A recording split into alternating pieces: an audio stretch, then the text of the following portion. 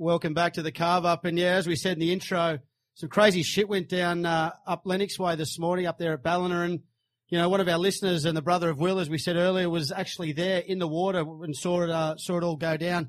Dan Webber, welcome to the Carve Up, mate. Pretty crazy day. Yeah, it was hectic, totally hectic. Not the sort of thing you want to see too often, I tell you.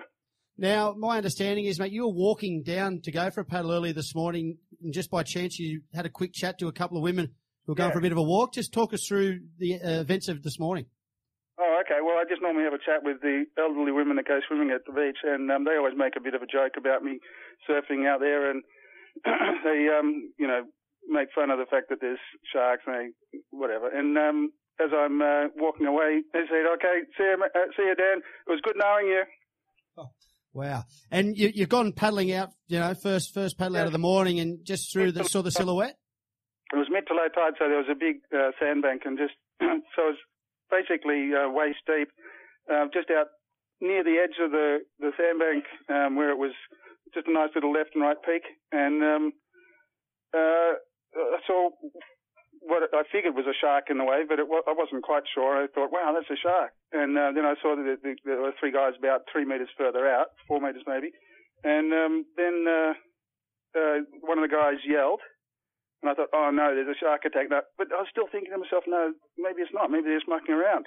And the funny thing is that when the guy was in at on the beach later on, he said that when he was hit, he actually thought it was a couple of guys just mucking around. Somebody just grabbed him.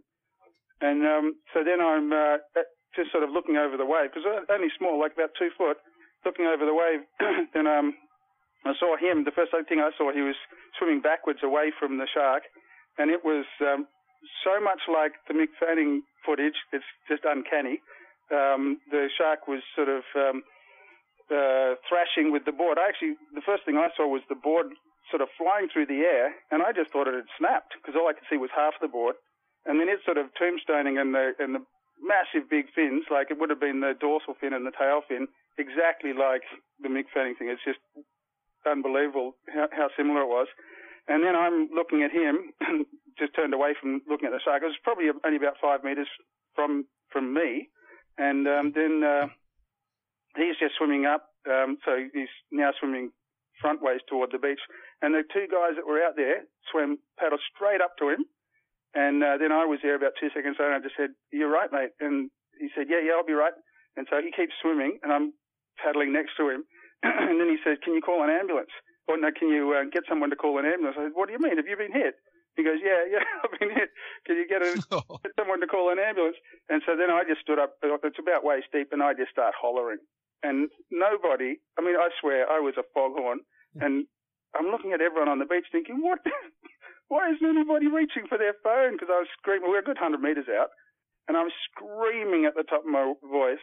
And then noticed that the lifeguards were at the north end erecting the flags, and it's taking forever for them to respond. I'm screaming but I was saying ambulance. I should have been screaming shark.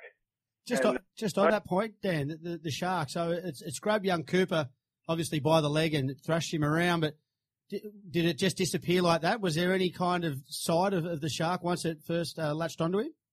No, I didn't see that. In fact, he didn't even, I don't know that he saw it, because he actually thought it was a small shark, but it wasn't. There's no way it was a small shark. It was huge. And so it got, for some reason he thought he was sitting on his board, but I can't see how that's possible. I think he might have been about to sit up, because the board was bitten on the tail, so so it didn't even snap out the fins, but the bottom teeth reached around the tail fin and the side fin on the right side. And you can tell by the shape of the bite mark that it's coming from the right side but behind.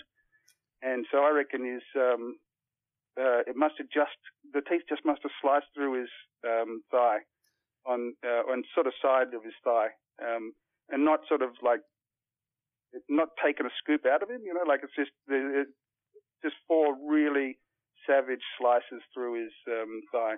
Mate, it's Shooter here, Dan. Sounds like the kid was pretty lucky, but from all the reports on the news I've heard this morning, he was more worried about what his mum was going to think. I heard he said, "Please don't tell mum."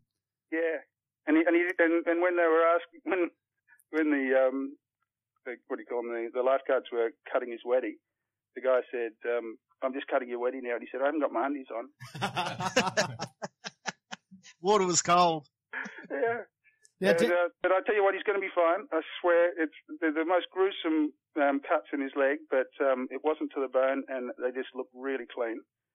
I mean, big, fleshy, big gashes, but I reckon he'll be fine.